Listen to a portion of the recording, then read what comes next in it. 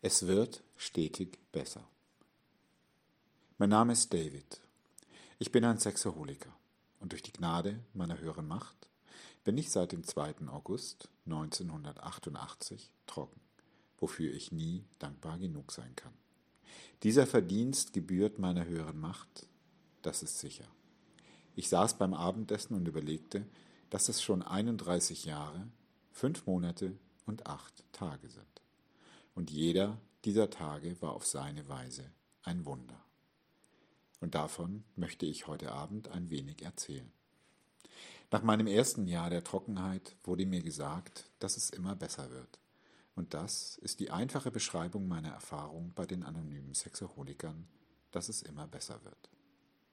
Für meinen Beitrag werde ich den Text "Was ist ein Sexsüchtiger und was bedeutet sexuelle Nüchternheit" als groben Rahmen verwenden und mich daran orientieren. In meinem ersten Meeting haben wir diesen Text verwendet. Und es beginnt mit: Wir können nur für uns selbst sprechen. Wie andere Sprecher bereits sagten und wie es eine Person eloquent beschrieb, wenn die anonymen Alkoholiker das letzte Haus im Block für diejenigen sind, die es brauchen, dann sind die anonymen Sexaholiker das Plumpsklo hinter dem letzten Haus im Block. Einer meiner Momente der Scham in diesem Programm war übrigens, als mein Sponsor sagte: David, hier steht, getrieben von 100 Formen der Angst, von selbstsüchtiger Verblendung und Selbstmitleid. Zeige mir 100 Formen von Angst. Und mir fielen nur 72 ein. Ich trage diese Last bis heute mit mir herum. Vieles von dem, was wir in unseren Meetings, in unserer Literatur, in Zusammenkünften wie dieser in uns selbst und in den anderen ansprechen, entzieht sich dem Verständnis eines großen Teils unserer Gesellschaft. Es verändert sich ständig. Dennoch bin ich mir bewusst, dass es in der Gesellschaft oft noch sehr, sehr einsam aussieht. Es ist so wichtig, zusammenzukommen, und wir sind tatsächlich die Einzigen, die für uns selbst sprechen können. Eines der Dinge, die uns die Kraft geben, das, was wir täglich tun, fortzusetzen, ist das, was uns von den anonymen Alkoholikern übergeben wurde. Denn als die anonymen Alkoholiker 1935 gegründet wurden, war die Situation ziemlich ähnlich. Alkoholiker waren einfach ein hoffnungsloser Fall. Es gab keine Hoffnung. Sie würden nicht gesund werden. Alkoholiker konnten institutionalisiert oder an den Rand gedrängt oder anderweitig toleriert und in Schach gehalten werden, aber es gab keine Hoffnung. Und dann, am 10. Juni 1935, gab es plötzlich Hoffnung. Das ist übrigens das Datum von Dr. Bobs letztem Drink, seinem ersten Tag der Nüchternheit. Und bei uns ist es ganz ähnlich. Im Weißen Buch spricht Roy über die Ausgabe des Time Magazins, die 1974 veröffentlicht wurde. Wir wurden also immer gebraucht, und es gab Menschen in unserem Umfeld, die wussten, dass die 12-Schritte-Genesung eine mögliche Hilfe darstellt. Dennoch, wir können nur für uns selbst sprechen. Die Besonderheit der anonymen Sexaholiker lässt sich am besten in Bezug auf das verstehen, was wir den Sexsüchtigen nennen. Eine meiner spektakulärsten Erinnerungen an Nashville war, dass Harvey an einem Sonntagabend darüber sprach, wie traurig er war, dass sein Sponsor dem Tod nahe war. Sein Sponsor schaute Harvey an und sagte: Harvey, 3. Schritt, lass los, und hielt ihm die Hände hin, die Finger offen, die Handflächen nach oben. Und so haben wir das hier in Nashville gemacht, und wir machen es überall, natürlich loslassen. Meine Frau und ich fuhren an diesem Abend auf der Autobahn hinter einem Auto her, und plötzlich kam aus dem rechten Fenster dasselbe Signal und aus dem linken Fenster, dem Fenster des Fahrers, kam dasselbe Signal, und wir lachten den ganzen Weg zurück nach Nashville. Und doch gebe ich diese Geschichte heute Abend an euch weiter von einem Mann, der vor fast 32 Jahren gestorben ist und dessen Botschaft weitergegeben wird. Und das ist die Botschaft, die wir jedes Mal weitergeben, wenn wir ein Meeting halten, jedes Mal, wenn wir das Telefon in die Hand nehmen oder abheben, jedes Mal, wenn wir Programmliteratur lesen, jedes Mal, wenn wir uns an den Händen halten. Was auch immer es ist, das Erfreuliche für mich ist, wie nah unsere Gemeinschaft den anonymen Alkoholikern ist, jedenfalls nach meiner Erfahrung. Sollte etwas nicht klappen, habe ich 800 AA-Meetings pro Woche, aus denen ich wählen kann. Es ist im Grunde das Gleiche, die Texte sind sehr ähnlich, die Einleitung zu Kapitel 5 und all das. Der Name Sexaholiker verbindet uns also mit diesem immensen Reservoir an spirituellem Erfolg und Hoffnung, das für den genesenen Alkoholiker bereits vorhanden ist. Wir AS sind sehr spezifisch. Ich kenne dich, weil ich psychisch krank bin und du psychisch krank bist. Das ist etwas, was wir gemeinsam haben. Habe ich um diese Geisteskrankheit gebeten? Nein. Habe ich mich für sie entschieden? Nein. Habe ich sie? Ja. Niemand ist freiwillig Diabetiker. Niemand will, dass seine Bauchspeicheldrüse versagt, dass er insulinresistent wird und alles, was damit zusammenhängt. Es passiert einfach. Und wenn es einmal passiert ist, weiß man, was zu tun ist. Entweder wir akzeptieren es und leben unser Leben entsprechend, oder wir tun es nicht. Das ist die spezielle Eigenart der anonymen Sexaholiker. Der Sexsüchtige hat sich selbst aus dem gesamten Kontext dessen, was richtig oder falsch ist, herausgenommen. Ich kann mich daran erinnern, wie einsam ich als Sechsjähriger war. Am Ende des ersten Meetings, an dem ich teilnahm, hieß es: Wir haben die wahre Verbindung gefunden. Wir waren zu Hause und ich fing an zu weinen. Damals war ich 42 und hatte lange, lange Zeit nach einem Zuhause gesucht. Ich fühlte mich einfach nicht zugehörig. Und wie jeder gute Süchtige war meine Krankheit chronisch und fortschreitend. In einem Meeting erzählte mir ein Teilnehmer, dass seine Bestellformulare perfekt sein mussten und er 20 Formulare durchgehen musste, um ein perfektes Formular zu finden, nur um die Bestellung aufzugeben. Das war vor der Zeit der Computer und ich dachte, oh, ich bin nicht so ein Perfektionist. Und dann wurde mir klar, dass ich bei keiner einzelnen Sache ein Perfektionist bin. Du denkst, du kannst alle Dinge perfekt machen und genau das war es, was in mir vorging. Ich hatte vor, diese perfekte Welt zu erschaffen. Ich war ein sehr gütiger König, der Sex für sehr wichtig hielt. Und es war einfach diese Isolation, sich selbst aus dem ganzen Kontext dessen, was richtig oder falsch ist, herauszunehmen. Und ich wusste nicht, dass es eine Frage von richtig oder falsch war. Ich dachte, es sei einfach das, was ich haben musste. Und Roys Geschichte im Weißen Buch, in der er darüber sprach, wie er lernte, ein Geheimnis zu hüten, als er es wollte. Ich glaube, es war das Lutschen am Daumen, richtig? Wenn ich mich erinnere, hatte ich all diese Geheimnisse zu hüten. Meine Geheimnisse begannen, als ich 4 Jahre alt war. Meine Krankheit, ich kann sie ab dem 4. Lebensjahr nachverfolgen. Ich zog mich in der Öffentlichkeit aus und fantasierte zwanghaft meist über märchenhafte Dinge. Aber ich konnte einfach nicht aufhören. Es nahm mein ganzes Leben in Beschlag und dann wurde ich bestraft oder besser gesagt gezüchtigt, weil ich Mädchen auf dem Spielplatz unter der Rutsche beobachtet hatte, als ich 5 Jahre alt war. Ich wurde sozusagen erwischt, ertappt, wie ich nackt mit anderen Jungen versuchte, sexuell auszuagieren. Als ich 7 war, wussten wir nicht, was wir da taten. Als ich 10 war, entdeckte ich die Selbstbefriedigung. Meine erste Fantasie-Selbstbefriedigungspartnerin war meine Mutter. Und ich dachte, das wäre nicht richtig. Also wechselte ich zu einer älteren Frau von nebenan.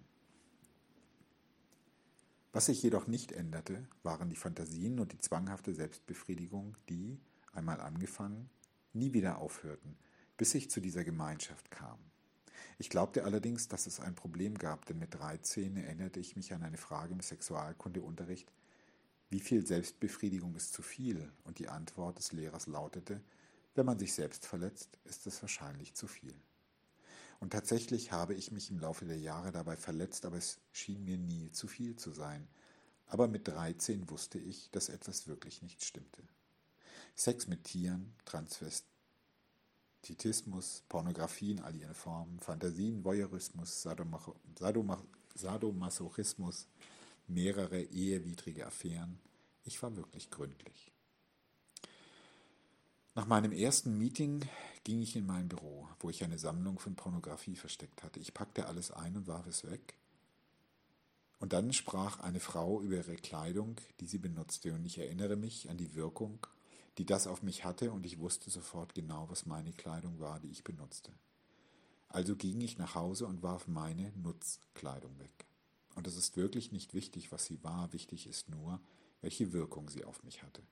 Und wenn ich in dieser Hinsicht ehrlich sein und sie aus meinem Leben entfernen wollte, musste ich das tun. Sich selbst aus dem Gesamtkontext herausnehmen. Ich erinnere mich, wie ich in einer Besprechung hinter Jean Pi saß.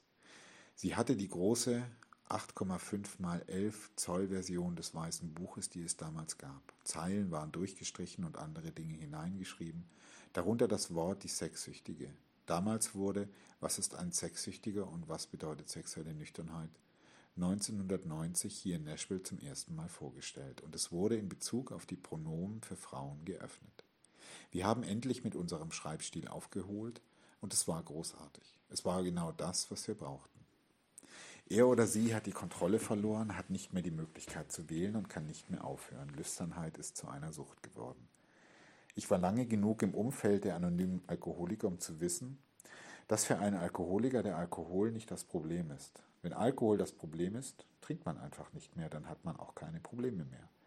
Das Problem für den Alkoholiker ist der Ismus. I, Self and Me, ISM. Und die Selbstbezogenheit und die Charakterfehler, die diesen zwanghaften Gebrauch von Alkohol oder in unserem Fall von Lüsternheit nähren. Obwohl ich kein Alkoholiker bin, hatte ich genug Erfahrung, um zu wissen, wie mächtig die AA sind. Und als ich in das erste AS-Meeting kam, sprachen die Leute davon, sich mit Lüsternheit zu besaufen. Ich habe mich vom ersten Tag an identifiziert. Ich wusste, dass ich mit der Zeit von der Selbstbefriedigung betrunken wurde. Ich erfuhr auch, dass man sich an Fantasien berauscht, dass man sich an allem Möglichen berauscht. Ich hatte definitiv die Kontrolle verloren, hatte keine Fähigkeit mehr, mich zu entscheiden und war nicht in der Lage aufzuhören. Ich fuhr von der Vanderbilt in Richtung Hillsborough Road, als ich an eine Ampel kam und vor mir ein Auto bei Rot stehen blieb. In dem Auto saß eine Frau. Ich sah nur, dass sie saß, also war nur ihr Kopf über dem Sitz zu sehen und ihr Haar war der absolute Auslöser für mich. Das war der dritte oder vierte Tag der Trockenheit. Das war der dritte oder vierte Tag der Trockenheit. Das hat mich total überrascht, weil ich bis zu diesem Moment keine Ahnung hatte, wie permanent ich lüstern war. Und ich habe mich immer als die Art von Sexaholiker beschrieben, der wie ein Alkoholiker das Glas nie leer werden lässt. Es gibt Menschen, die sind Binger. Ich kann das verstehen. Ich gehöre einfach nicht dazu. Ich lasse die Lüsternheitsflasche einfach nie austrocknen. Dieser Charakterfehler ist nicht verschwunden, genau wie alle meine Charakterfehler, sie verschwinden nicht. Es ist wie mit meiner Augenfarbe. Was sich geändert hat, ist, dass sie mein Leben nicht mehr beherrschen. Und das ist eine große Veränderung, für die ich nie genug dankbar sein kann. Unsere Situation ist ganz wie bei Alkoholikern, die keinen Alkohol mehr vertragen und ganz mit dem Trinken aufhören müssen, aber festhängen und es nicht lassen können. Ich hatte Leute, mit denen ich zusammenarbeitete, die mich anflehten, nicht mehr zum Essen auszugehen, keine speziellen Gespräche mehr zu führen, meine Bürotür zu schließen, um Beratungen über was auch immer zu führen. Und natürlich wollten auch meine Frauen. Ich bin seit 43 Jahren in zweiter Ehe verheiratet und die erste Ehe dauerte 8 Jahre, dass ich aufhöre. Für Jane, meine jetzige Frau, war das nicht gerade ein Vergnügen. Ich war etwa 2 Wochen lang trocken gewesen. Wir lebten getrennt im Haus und unterhielten uns abends. Ich saß oben auf der Treppe und sie wohnte unten. Und eines Tages sagte sie, du bist so anders als mein erster Mann Jack. Und sie zählte all die Dinge auf, die mich von Jack unterschieden. Und dann sagte sie, und ihr habt eine Sache, die gleich ist. Ihr seid beide sexsüchtig. Und da passierten 2 Dinge. Erstens war es eine Erinnerung daran, dass es kein Zufall war, dass sie und ich zusammen waren. Und zweitens war das der Abend, an dem sie wusste, dass sie Essanon brauchte. Und sie ging seitdem regelmäßig dorthin. Und wie ich schon sagte, identifizierte ich mich damit, mich mit Lüsternheit zu betrinken. Ich wollte aufhören. Ich erinnere mich, dass ich mit 21 Jahren an einer Encounter-Gruppe teilnahm und zu einer Frau in der Gruppe sagte, nun, ich fühle mich sexuell nicht zu Ihnen hingezogen. Ich dachte, ich hätte gerade eine der wichtigsten Sachen gesagt, die die Welt hier hören würde. Erst viel später, nachdem ich an diesem Programm teilgenommen hatte, wurde mir klar, dass sie, glaube ich, die einzige war, zu der ich das gesagt hatte. Es gab weitere 100 oder einige Millionen Frauen in diesem Land und noch mehr in anderen Ländern. Ich war in Sachen Lüsternheit bemerkenswert aufgeschlossen. Daher konnte ich mich definitiv mit der Zeile in Was ist ein Sexsüchtiger identifizieren, in der es heißt, ist aber süchtig und kann nicht aufhören. Das war ich.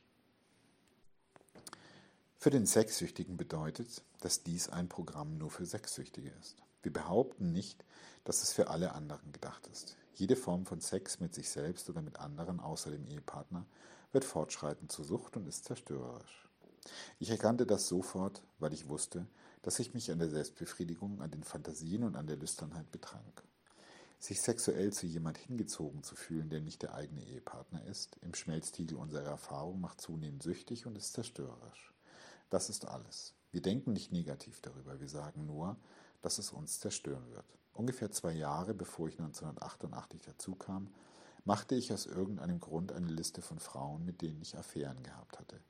Ich erinnere mich, dass ich erstens über die Länge der Liste schockiert war und zweitens, weil das Problem immer häufiger auftrat, die Abstände zwischen neuen Affären wurden immer kürzer. Bis ich die Liste schrieb, hatte ich keine Ahnung, wie sehr die Lüsternheit nach und nach süchtig machte und zerstörerisch wirkte. Wir sehen auch, dass die Lüsternheit die treibende Kraft hinter unserem sexuellen Ausleben ist und dass die wirkliche Nüchternheit den fortschreitenden Sieg über die Lüsternheit mit einschließt. Ich bin ein einigermaßen intelligenter Mensch und kann einigermaßen gut sprechen, also wusste ich, dass die Menschen seit jeher Probleme mit ihren sexuellen Handlungen haben. Ich wusste auch, dass ich schon alles versucht hatte. Es stellte sich heraus, dass das ein Geschenk war. Das war mir nicht bewusst. Ich hatte alles versucht, was ich nur irgendwie konnte, um aufzuhören, und es gelang mir nicht, und man sagte mir, ich sei nicht verrückt. Wie Jess, mein Sponsor, zu sagen pflegte, nicht das sexuelle Ausagieren ist das Problem, David, es ist die Lüsternheit in deinem Kopf. Das ist das Problem. Und das stimmte nicht nur, es gab mir auch einen Zusammenhang, denn, wie ich schon sagte, fing es mit 4 Jahren an. Gelegentlich treffe ich Kinder, die 10 oder 12 Jahre alt sind, und ich sehe sie an und denke, Mensch, in deinem Alter war ich 6 Jahre lang auf dem Trip oder ich war 8 Jahre lang auf dem Trip. Zu diesen Einsichten wurden wir im Läuterungsprozess unserer Erfahrungen und Genesung gezwungen. Wir haben keine andere Wahl. Doch wir haben erkannt, dass das Annehmen dieser Wirklichkeit für uns der Schlüssel zu einer glücklichen und freudvollen Freiheit ist, die wir sonst nie kennenlernen würden. Ich habe diesem Mist lange Zeit nicht geglaubt. Ich war unglücklich. Ich wollte nicht noch eine Ehe verlieren. Ich wollte nicht noch ein Geschwisterpaar verlieren. Ich wollte weder meine Arbeit noch meinen Beruf verlieren. Wahrscheinlich hätte ich beides verloren. Ich war verängstigt und hatte große Schmerzen. Ich wollte wirklich aufhören, aber ich konnte nicht. Und was mich sofort in dieses Programm brachte, war der Nervenzusammenbruch meiner Frau vor meinen Augen. Es war entsetzlich. Ich wollte nicht der Mann sein, der diese Auswirkungen auf die Frau hat, die er liebt. Am nächsten Tag gingen wir zu einer Beraterin und sie hörte sich an, wie ich beschrieb, dass ich anscheinend mit mehr als einer Frau gleichzeitig zusammen sein muss. Und sie sagte, nun, Sie sind sexsüchtig. Das war so, als würde man sagen, Sie mögen Salzgebäck. An diesem Abend ging ich zu meinem ersten Meeting und wie ich schon sagte, gehe ich seitdem immer wieder hin. Und es stellte sich heraus, dass glückliche und freudige Freiheit, das ganze Programm dreht sich um Freiheit. Wenn ich die Tatsache akzeptiere, dass ich ein Sexsüchtiger bin, dass ich wirklich unsere Trockenheitsdefinition brauche, dann wird mir Freiheit angeboten. Ich hatte keine Freiheit. Ich wusste, dass ich keine Freiheit hatte und mir wurde diese Freiheit angeboten, wenn ich sie wollte, wenn ich bereit war, die Dinge zu tun, die dazu nötig waren. Dies wird und soll all jene fernhalten, die sich zwar zu ihren sexuellen Zwängen bekennen, Sex aber einfach kontrollieren und genießen möchten, ähnlich wie ein Alkoholiker, der kontrolliert trinken lernen möchte. Harvey war in der Lage, die Namen und Erinnerungen all der Menschen abzurufen, die kamen und dann wieder gingen. Eines Tages rief ich ihn an und sagte, Harvey, Musiker können nicht trocken werden. Und er sagte, David, die meisten Menschen können nicht trocken werden. Du fokussierst dich heute nur auf Musiker. Ich sprach von einem Mann, den ich gesponsert hatte, und seit dieser Zeit, wenn ich in einem Meeting sitze und eine Gruppe von Leuten da ist jeder dort ein Wunder, denn die große Mehrheit der Leute will nicht das, was wir haben, und ist nicht bereit, alles zu tun, um es zu bekommen. Wir sind wandelnde, eigentlich meist sitzende Wunder. Wir haben erkannt, dass sich ein Mensch wahrscheinlich nicht diesem Genesungsprogramm hingeben wird, wenn er nicht zu einem Punkt der Verzweiflung gelangt ist, wo er wirklich aufhören möchte, es aber nicht kann. Und das ist, womit ich immer wieder versuche, mich zu verbinden. Ich möchte mich an diesen Punkt der Verzweiflung erinnern, den ich hatte. Ich wollte wirklich aufhören, konnte es aber nicht und ich war bereit, mich diesem Programm, den Anonymen Sexaholikern, hinzugeben. Und ich erinnere mich an diesen Satz, ich benutze ihn häufig und erinnere mich häufig. AS ist für diejenigen, die wissen, dass sie keine andere Möglichkeit haben, als aufzuhören und ihr eigenes erleuchtetes Interesse an sich selbst muss ihnen das offenbaren. Es beginnt also mit, wir können nur für uns selbst sprechen und endet mit, unser eigenes erleuchtetes Interesse an uns selbst muss uns dies offenbaren, dass ich keine andere Möglichkeit habe, als aufzuhören und das ist eine Verbindlichkeit. Ich muss das nicht, ich entscheide mich dafür, sie jeden Tag zu erneuern. Es gibt einen Mann, der einfach entsetzt ist, wenn mich jemand anruft und sagt, er sei so lange trocken gewesen, habe ein gutes Programm gearbeitet und habe einfach nur ausagiert. Ich höre ihm zu und sage, besser du als ich. Und er findet das einfach schrecklich. Ich denke, dass es in meinem erleuchteten Eigeninteresse ist, dass ich versuche, in Kontakt zu bleiben und immer wieder zurückzukommen. Die letzte Zeile im 12 und 12 sagt, dass in diesem Programm Demut auf der Grundlage von Anonymität der beste Schutz ist, den AS jemals haben kann. Demut und Anonymität.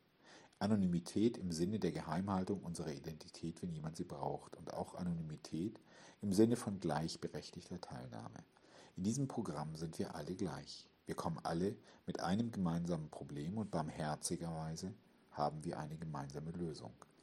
Das Gebet des 7. Schritts, mein Schöpfer, ich bin jetzt bereit, dass du alles von mir haben sollst, das Gute und das Schlechte. Ich bete, dass du jetzt jeden einzelnen Charakterfehler von mir nimmst, der meiner Nützlichkeit im Wege steht. Gott, ich hasse diesen Satz. Er wird einige Fehler da stehen lassen. Dir und meinen Mitmenschen gegenüber gib mir Kraft von jetzt an, deinen Auftrag zu erfüllen. Amen. Anonyme Alkoholiker, Seite 76, AS, Weißes Buch, Seite 116. Im Laufe der Jahre habe ich festgestellt, dass Dankbarkeit, ich sage danke Gott, das beste Lösungsmittel gegen Groll ist. Ich kann mit Ärgernissen so gut umgehen wie jeder andere. Bei mir sind sie nicht besser aufgehoben als bei euch. Und Dankbarkeit ist das Lösungsmittel, das am schnellsten wirkt. Ich habe alle möglichen anderen Lösungsmittel ausprobiert. Eines davon ist Schrittearbeit und so weiter. Es ist alles in Ordnung. Dankbarkeit wirkt am besten. Und erst letzten Samstagabend sagte einer der Teilnehmer des Meetings, ich habe noch nie einen missmutigen, dankbaren Menschen getroffen und ich liebe diesen Satz einfach. Wenn ich dankbar bin, bin ich nicht fähig, ein missmutiger, dankbarer Mensch zu sein. Bei der Wiedergutmachung und der Änderung dessen, was ich für David ändern muss, um einen weiteren Tag trocken zu bleiben, habe ich festgestellt, dass es 2 Konstanten gibt, die mich immer wieder aufstacheln und den Groll nähren, besonders wenn die Dankbarkeit fehlt. Eine der Konstanten ist das Festhalten an etwas, das nicht mehr da ist. Das sage ich den Leuten, weil es wahr ist. Das ist die wörtliche Bedeutung des Wortes Ressentiment. Re bedeutet wieder, sentire bedeutet fühlen. Auf Latein. Groll bedeutet, ein starkes Gefühl für etwas zu haben. Es kann negativ sein, es kann positiv sein, aber es ist nicht wirklich passiert. Wenn etwas nicht wirklich passiert, nennen wir es eine Fantasie. Und wisst ihr was? Fantasien sind für mich nicht besonders hilfreich. Ich glaube nicht, dass sie für irgendjemanden von uns hilfreich sind. Wenn ich also einen Groll hege, dann hege ich dieses starke Gefühl für etwas, das nicht passiert. Es ist ein Hirngespinst und ich habe die Werkzeuge, um es aufzugeben. Ich muss sie nur anwenden. Die andere Konstante meiner Erfahrung nach, wenn es darum geht, Dinge zu verändern. Ich bin zum ersten Mal darauf gestoßen, als ich im Grab meines Vaters eine Wiedergutmachung geleistet habe, ist die Erwartung, dass jemand anders sein sollte, als er tatsächlich ist. Das ist doch genau das, was ich mit meiner Fantasie mache, oder? Ich erschaffe diese magische Welt, in der David die Menschen Dinge tun lässt, wie sie im blauen Buch beschrieben sind. Die Menschen tun die Dinge, die ich von ihnen verlange, auf die Art und Weise, die ich von ihnen verlange und all das, anstatt die Menschen so zu akzeptieren, wie sie tatsächlich sind. Diese Menschen können schrecklich sein, sie können wunderbar sein, sie können durchschnittlich sein. Sie sind so, wie sie sind. Und genau in diesem Gebäude sagte Robin M. vor 30 Jahren, Erwartungen sind ein vorsätzlicher Groll. Das ist ein Tor zur Freiheit. Wenn ich Erwartungen haben kann, wenn ich es will. Wenn ich Erwartungen haben kann, wenn ich es will. Wenn ich erwarte, dass Menschen anders sein sollen, als sie sind, dann kann ich das gerne tun und es ist ein vorsätzlicher Groll. Wessen Schuld ist das? Meiner. Es ist nicht die Schuld von irgendjemand anderem. Harvey hat mich einmal belogen. Ich habe ihm längst verziehen. Er sagte, David, wenn du anfängst, über etwas nachzudenken, wird es innerhalb von 2 Minuten negativ sein. Es hat nie länger als 1 Minute gedauert. Höchstens. Ich habe endlich anerkannt, dass ich besessen war. Besessenheit bedeutet, dass man mehr als einmal über etwas nachdenkt, solange sich nicht eine Tatsache oder ein Umstand geändert hat. Und ich habe das Davidsche Gesetz aufgestellt. Und ich nenne es nur deshalb Gesetz, weil ich seit 31 Jahren, 5 Monaten und 8 Tagen versuche, eine Ausnahme davon zu finden. Das Gesetz besagt, dass ich mir nur über Dinge den Kopf zerbreche, die ich nicht ändern kann. Ich war noch nie von etwas besessen, an dem ich tatsächlich etwas ändern konnte. In diesem Programm gibt es so viele Möglichkeiten der Demütigung und dadurch lerne ich. Eine davon war so wichtig, dass ich sie heute Abend teilen möchte. Nicht lange nachdem ich hier in Nashville in das Programm gekommen war, war ich ganz vernarrt in das Gebet des 3. Schritts und ich habe mich wirklich auf mich selbst gestützt. Ich betete es so oft, ich bin nachts aufgewacht und habe es gebetet und ich tue es immer noch. Ich wollte, dass die Leute, die ich sponserte, das Gebet des 3. Schrittes sprachen und es auswendig lernten und so weiter. Und eines Tages standen wir in einem Kreis. Und wir sprachen das Gebet des 3. Schritts und oh, es war so wunderbar. Sie taten endlich, was ich von ihnen wollte und oh, ich bin so wichtig. Und so machten wir weiter, nimm meine Schwierigkeiten hinweg, damit der Sieg über sie, denen ich helfen möchte, Zeugnis gibt und die Gruppe sagte, von deiner Macht, deiner Liebe und deiner Führung, so steht es geschrieben und David sagte, von deiner Liebe, deiner Macht und deiner Führung. Ich hatte es vergeigt und wusste es nicht einmal und außerdem wurde mir sofort klar, warum ich es falsch auswendig gelernt hatte. Ich wollte mir erst der Liebe sicher sein, bevor ich mich in die Nähe dieser Macht begab. 2 Dinge haben sich aus dieser Erfahrung ergeben. Erstens, es geht wirklich um deine Macht, deine Liebe und deine Führung. Und genauso funktioniert es. Menschen haben mich gefragt, wie bekomme ich eine bessere Verbindung, eine bessere Beziehung zu meiner höheren Macht? Wir müssen die Macht annehmen. Wie Harvey schon früh sagte, David, das Einzige, was du über deine höhere Macht wissen musst, ist, dass es nicht du bist. Und damit fange ich jeden Morgen an. Die zweite Sache ist, dass ich die Worte in den Gebeten nicht ändere. Ich weiß, dass viele der Formulierungen altmodisch sind. Ich weiß, dass Roy sie im Weißen Buch überarbeitet hat. Ich kann es einfach nicht tun. Nicht, weil es richtig oder falsch ist, sondern weil ich nicht aufhören kann und nicht einmal wissen werde, dass ich es getan habe. Also teile ich das mit euch. Es gibt einige Dinge, über die ich mich wirklich freue, die hier in Nashville passiert sind. Ich möchte sie nur kurz erwähnen. Zum einen war ich Mitglied des Aufsichtsausschusses und der Ausschuss beschloss, die Zentrale von Südkalifornien hierher zu verlegen. Das Northridge-Erdbeben hatte das Büro beschädigt und es war Zeit umzuziehen. Und Roy hatte die Gemeinschaft diesem kleinen Ausschuss, dem Central Office Oversight Committee, übertragen und so zogen wir hierher um. Ich erinnere mich, dass wir die Räume in der Murphy's World Road bekamen, die wir uns mit Essern unterhalten und der Rest ist natürlich Geschichte. Kay kam im August desselben Jahres, nachdem wir das Büro verlegt hatten und Roy und Iris blieben in meinem Haus, während wir nach dem ersten Geschäftsführer suchten. Das war ein echtes Vergnügen. Und noch etwas, 1994 oder 1995 lernte ich gerade etwas über Computer und E-Mail. Und aus einer Laune heraus schaute ich nach, ob SA.org verfügbar war. Und das war es. Ich hatte keine Ahnung, was ich damit anfangen sollte. Also rief ich Deacon an und bat ihn, diesen Namen zu übernehmen. Also hat er ihn sich geschnappt. Und SA.org ist seitdem der Name unserer Webseite. Übrigens, ich möchte nicht, dass ihr das tut, aber es gibt andere Webseiten, die ihr nicht besuchen solltet. Und ich sage euch, ihr solltet nicht dorthin gehen. Ich habe es nicht ausprobiert, aber es wurde mir von anderen gesagt und es hat sich als sehr wahr erwiesen.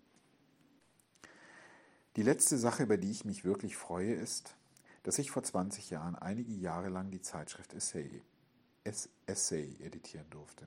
Und seit 4 Jahren bin ich nun wieder Redakteur. Das ist die Dezemberausgabe Wunder in der Genesung. Und es ist eine große Freude, daran zu arbeiten. Es ist auch eine Menge Arbeit und es lohnt sich, sie zu tun. Und es kommen immer wieder neue Dinge hinzu. Gerade heute hat jemand gefragt, ob er den Versand des Essays nach Europa bezahlen kann. Daran habe ich noch nicht einmal gedacht. Ich bin mir sicher, dass viele andere Leute daran gedacht haben, also werden wir sehen, ob wir das in den nächsten Monaten machen können. Ich denke, es erfordert etwas Technik, aber es ist nicht unmöglich. Es gibt also immer etwas zu tun und das Modell, das ich mir dafür wünsche, ist immer noch das Grapevine wie AA-Publikation. Und bis zu einem gewissen Grad ahmen wir es nach. Wir haben noch einen langen Weg vor uns, aber immer nur einen Tag nach dem anderen. Im August haben wir das 40-jährige Bestehen der Anonymen Sexaholiker gefeiert. Und Exemplare dieser 40-Jahresausgabe, die eine Menge historisches Material enthält, sind am Literaturtisch erhältlich. Das Letzte, was ich mit euch teilen wollte, ist, dass ich seit letztem Mai mit einem ziemlich signifikanten Krebs in meiner Leber zu tun habe. Und vor ein paar Tagen habe ich mit einem Mann zusammen im 12 und 12 gelesen. Dies war die Stelle, die ich vor einigen Tagen gelesen habe. Wir haben gesehen, wie die AA langwierige und tödliche Krankheiten mit wenig Beschwerden und oft in guter Laune ertragen haben. Und ich sage immer wieder, dass der Umgang mit Krebs so sehr diesem Programm ähnelt. Es ist sehr vergleichbar. Und damit komme ich zu meinem letzten Thema und komme zum Schluss. Wie die meisten Menschen haben wir festgestellt, dass wir unsere großen Schicksalsschläge so hinnehmen können, wie sie kommen. Aber wie andere auch, entdecken wir oft eine größere Herausforderung in den kleineren und beständigeren Problemen des Lebens. Unsere Antwort liegt darin, uns noch stärker geistig zu entwickeln. Nur auf diese Weise können wir unsere Aussichten auf ein wirklich glückliches und nützliches Leben verbessern. Und während wir spirituell wachsen, stellen wir fest, dass unsere alten Einstellungen gegenüber unseren Instinkten drastisch geändert werden müssen. Unsere Wünsche nach emotionaler Sicherheit und Reichtum, nach persönlichem Prestige und Macht, nach Romantik und familiärer Befriedigung, all das muss gezügelt und neu ausgerichtet werden. Wir haben gelernt, dass die Befriedigung der Instinkte nicht der einzige Zweck und das einzige Ziel unseres Lebens sein kann. Wenn wir die Triebe an erster Stelle setzen, haben wir das Pferd von hinten aufgezäumt. Wir werden in der Desillusionierung zurückgerissen. Aber wenn wir bereit sind, geistiges Wachstum an erste Stelle zu setzen, dann und nur dann haben wir eine echte Chance. 12 und 12, Seite 114. Und das ist es, woran ich mich festhalte und was ich euch heute Abend mit auf den Weg geben will. Nur mit spirituellem Wachstum können wir die Freiheit haben, die wir hier finden, die Befreiung der Genesung. Nur wenn wir spirituell wachsen, können wir diese Freiheit jeden Tag haben. Und nur mit geistigem Wachstum können wir den Wunsch haben, diese Freiheit zu behalten, die wir erhalten. Und nur mit geistigem Wachstum können wir den Wunsch haben, diese Freiheit zu behalten, die wir erhalten, indem wir sie bei jeder Gelegenheit weitergeben. Und dafür kann ich nie genug Dankbarkeit empfinden. Seid gesegnet. Ich danke euch, David M., Oregon, USA, 1945-2023.